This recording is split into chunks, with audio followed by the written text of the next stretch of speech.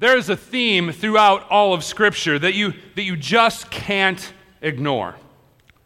It's an overarching theme. Example after example is there in its pages. I'm actually reminded of the gag that has been used in so many television shows over the years. Someone will ask someone about their kids.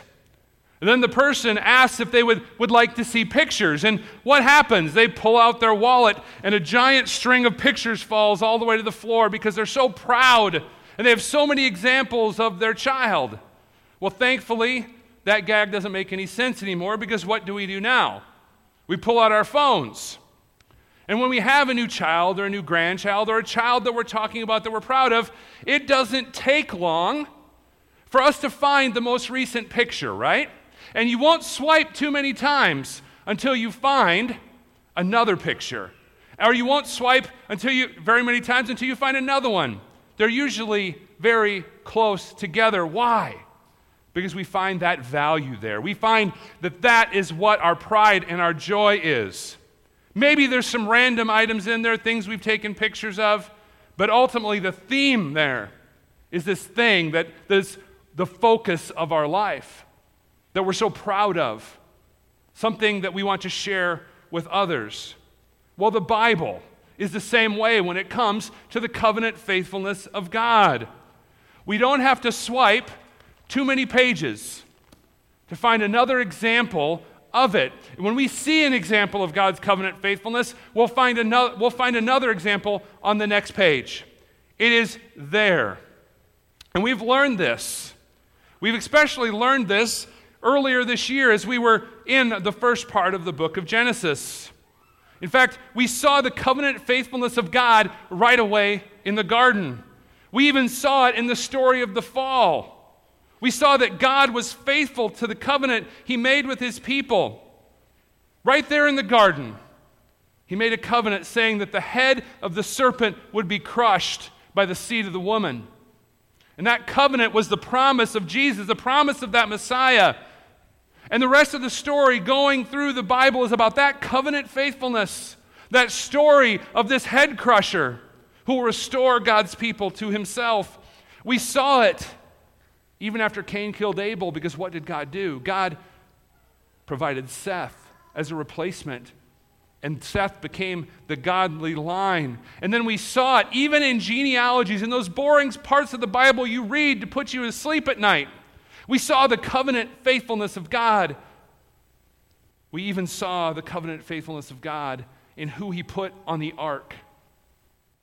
Because the waters came and the world was destroyed. But what did God do?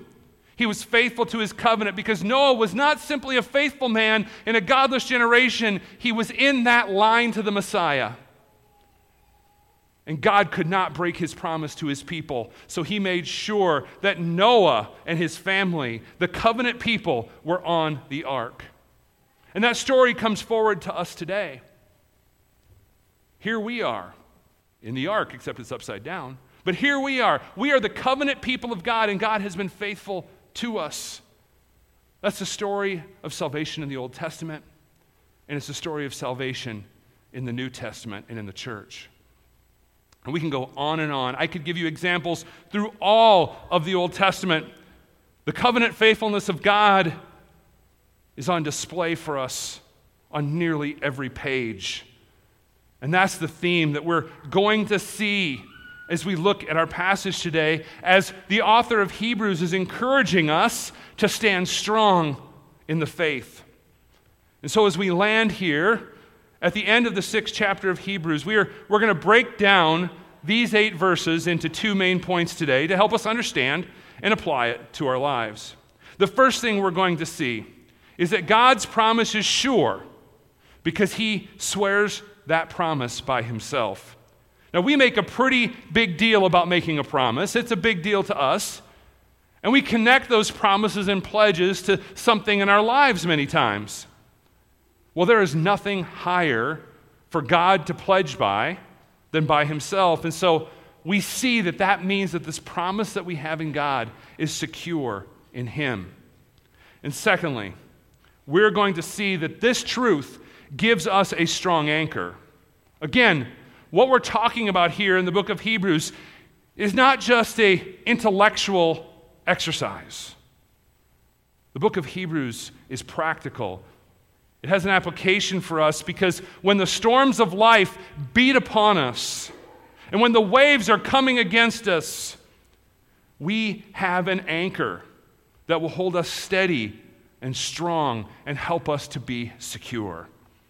And so we land in chapter 6 once again as we look at verses 13 through 18. Now, the first thing we notice is that the author of this book is consistent, right? He keeps doing the same thing over and over. He's going back to the Old Testament. He wants to show his audience of Hebrew Christians that they should continue trusting in Christ because Jesus is the ultimate fulfillment of the promises that are contained in the Old Testament. That's what he keeps on going back to.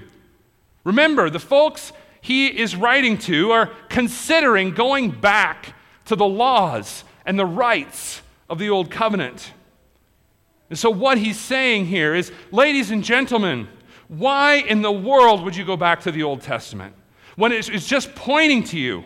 When it's just pointing out to you what you are going to have in Jesus Christ. If you're going to go back and look at the Old Testament, you need to understand it in the lens of Jesus Christ. You don't go back hoping to find ultimate salvation in those rites and rituals, because ultimate salvation is in Jesus.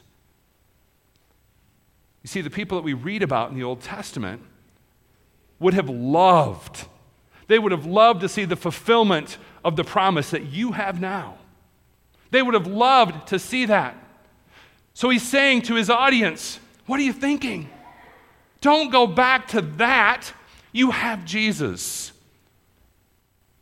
And to continue doing this method of argumentation, we see the author of the book going to Genesis and to one of the foundational people in the story of redemption, Abraham. Abraham is an important person in understanding the story of salvation, and more importantly, to help us understand the covenant of grace.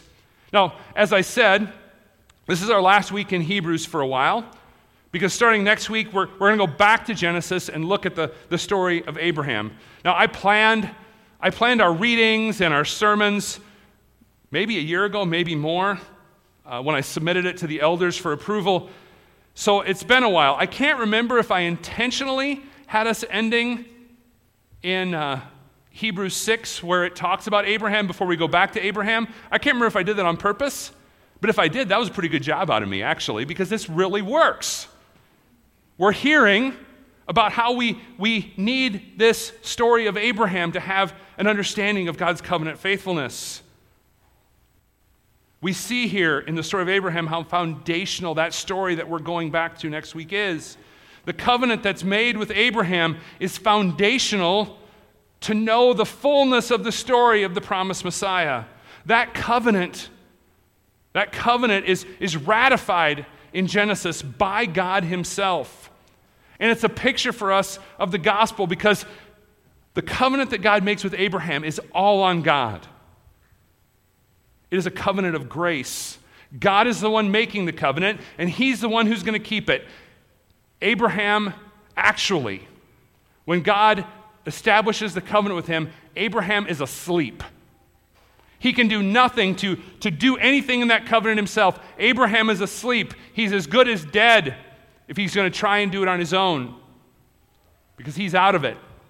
But God promises to keep that covenant. Now, we have to remember, as Reformed Christians, we understand that there's two kinds of covenants. We talk about this quite often, but it's a good refresher. There are covenants of law, where those people who are in the covenant, they need to follow the commands or they're in trouble. In other words, the covenant is dependent upon me as a human to obey. Well, in the Bible, there's also covenants of grace, where it's a gift. And that covenant is not about what we as human beings do, how we are able to ascend to God. It's not about that. It's about how God comes to us and gives us this covenant, gives us this salvation as an act of sheer grace. And we see here in these words about Abraham in Hebrews that this is a covenant of grace. with Abraham because God is the one who's making the promise. And what did he do? He swore a promise that he would keep the promise. I don't want to spill too many of the details because we have the story of God's establishing the covenant with Abraham coming up for us in a few weeks. But like I said, when God confirms the covenant with Abraham, Abraham does nothing. He is asleep. God makes the covenant. And if the covenant is broken, God's a liar. God is not true to his word. So now we understand the idea of swearing a promise upon something. I'm guessing maybe you're saying, okay, what do you mean? Well, I'm going to go back to one of my favorite places to go to prove that we all understand something, and that's the playground. When we were kids, I'm guessing a substantial percentage of us had the words, "cross my heart and hope to die," come out of our mouths. That's the idea of swearing on yourself.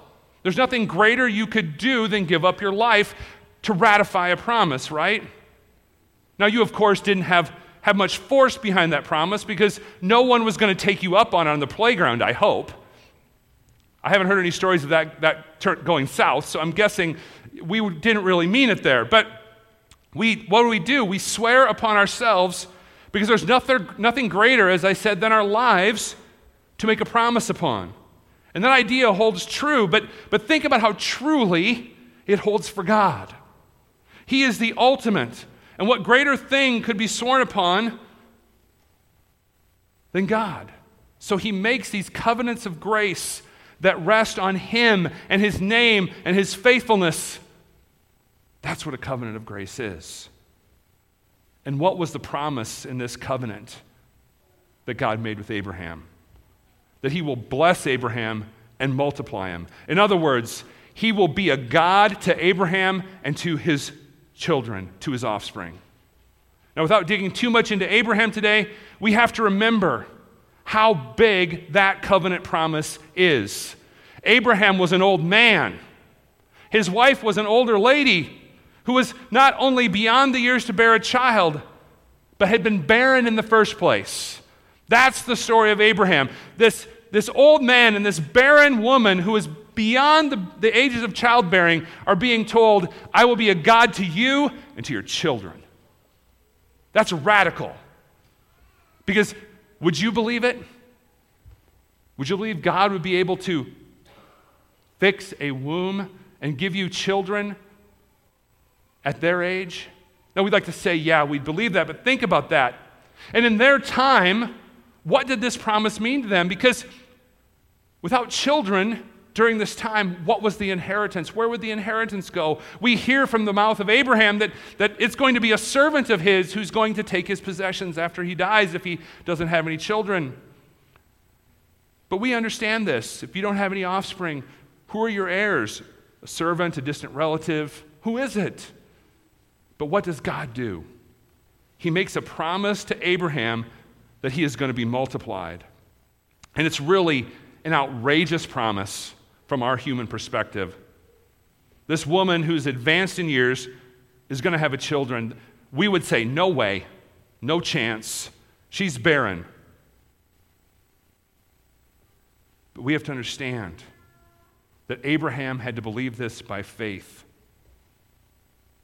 He had to be ready to receive the promises of God. And again, what was that promise in the covenant? That he will bless Abraham and multiply him. In other words, he is going to be a God to him and his offspring forever. This is not a short-term promise. It's a long-term promise. And so we see here in these words in Hebrews that Abraham, having patiently waited, obtained that promise. God kept the covenant. God made an oath to confirm that he would keep his promise, and he actually did. And we should expect that this would happen because, what does it say here? God cannot lie. God speaks, and it is truth. This means that the promise and the oath are above certainty. That's what it means when it says two unchangeable things here. It says, both the promise God made and the oath he made are rock solid. They are secure, they are immovable. It's not only true, but it is the very purpose of God and how he saves his people. And so we have clearly seen our first point here. God makes a sure promise by making an oath on himself. By doing that, it not only ensured that it would happen, but it also shows is a covenant of grace that God delivers as a gift to his people. And with that truth vividly spelled out for us, we come to the last half of verse 18 today, and we go through the end of the chapter to verse 20, where we see that this is a strong anchor for us as believers. As those who trust in the Lord Jesus Christ, this is what we cling to. We cling to the salvation given to us in Jesus because it is our only refuge. And I love the imagery here that this part of the passage lends itself to. We're under attack. All of our weapons are gone. Every last defense we have has been decimated. Our sin has exposed us. And the law of God shows us that we have no means to brag that we can save ourselves. And so like a warrior who has nothing left, what do? We flee to a refuge. We run to the one who takes us in, who defends us and wins a victory on our behalf. Imagine if we were in a battle and that was our state of affairs, stripped of all our weapons, all of our defenses are gone, and suddenly we are given refuge from the battle and rescued and made whole. That is our great Christian hope. And the point that the author of Hebrews is making here is substantial. If God made a promise to Abraham and swore it by himself and kept it, then the fulfillment of that promise in Christ is just as secure as the promise that God made to Abraham. As surely as the promise came to Abraham, it comes to you. It comes to you. As surely as Isaac was conceived in the barren womb of Sarah and born to fulfill the promise of God, so surely will he fulfill the promise he has made to you in Christ, that you will be saved by grace through faith. Do you understand how earth-shattering this is? If you flee to God for refuge and you trust in Christ as your fortress of salvation, it is sure, it is certain, it cannot be moved. If you abandon all hope of saving yourself and cling to the Lord Jesus Christ for salvation, it is certain as that covenant made with Abraham. Because Jesus lived, died, rose again, and he ascended to the right hand of the Father to fulfill the covenant of grace that he made with Abraham. So that covenant that you benefit from is as sure as the covenant God made with Abraham. And we see here that sure and certain truth is to be an anchor for our souls. Now, over the course of the time I spent fishing with my dad when I was younger, we went through a few different anchors. As I got a little bit older, I would be in charge of lowering it because it was tied to the front of the boat where I was sitting. It was just a tiny little boat, and so I think my dad was probably pretty happy about this because when he used to have to move the anchor for me, the boat would do a lot of this because it was so little, and I did not like that. I kind of held onto my life jacket, right? But I eventually became the one who lowered the anchor. And we didn't fish in very big lakes, so it was minimal depth. I would lower it down, and I didn't really know what I was doing. I didn't know how to secure that anchor very well. And so I can remember multiple times where my amateur anchor dropping skills caused a problem. It didn't get set right. I didn't know how to really make sure it was hooked, and we would drift from where we actually needed to be or wanted to be. Now, we all understand that isn't the purpose of an anchor, is it? What good is it for me to lower that anchor into the lake if it's not going to hold us sure and in the spot where we wanted to fish? What does an anchor do? It keeps us from drifting aimlessly. And the author of Hebrews wants us to understand that this promise and this oath that shows us the surety of our salvation in Christ is an anchor. It keeps us from drifting from the faith. If we understand this good news, we will be firmly tethered to something that will not move because Jesus has done what we need for our salvation. And as this passage finishes off today, the author of Hebrews makes another connection to the Old Testament to prove his point. Like we did a couple weeks ago, we see that Jesus is our great high priest. And what priests did in the Old Covenant was to make sacrifices. And all of this pointed to Jesus. Jesus fulfilled the office of priest, we read a few weeks back. Well, the priests would go behind the curtain in the tabernacle and in the temple to offer a sacrifice for the people. But what we have in Jesus is so much better because he goes behind the curtain for us. And he himself was the sacrifice. His sacrifice makes it possible for us to go behind the curtain with him. With earthly priests, the people never went behind the curtain. But now, with our great high priest, Jesus Christ, he goes in front of us. Notice what it says here. He goes behind the curtain as a forerunner. His work on our behalf brings us behind the curtain. In other words, it brings us into the presence of God. That is our anchor. Not that we have had a personal spiritual experience, but that in real time and in real space history, Jesus did all that we needed in order to be able to go before God. He came in our very own flesh and lived a sinless life for us. He suffered and died in our place as our sacrifice to bear the wrath of God for our sin and unbelief. He suffered. He suffered and died. But he rose again. He was victorious over the grave, and now he's ascended, and he is our mediator before God. And so we, his people, are able to go into the very presence of God because he is the high priest that fulfills all things for us. This is our hope. This is our peace. This is our anchor. As we think about this important passage today, I want us to come away with two important applications as we step out from here into God's world this week. First thing we have to do, we have to remember the promises of God, because the world makes so many promises, but they are promises it can't keep. And we need to keep the promises of God in front of us. We need to have those promises in view, because these are the promises that give us true hope. When we remember the promises of God, we are pushed to remember this covenant of grace that God has made with us. We'll be reminded of the work of God on our behalf, and that all the work that has been done for us by the Lord Jesus. Every day as we live in this world, we're going to be reminded of the law. We're going to see where we have failed. We're going to see where we have sinned. We're going to see moments of unbelief in our lives.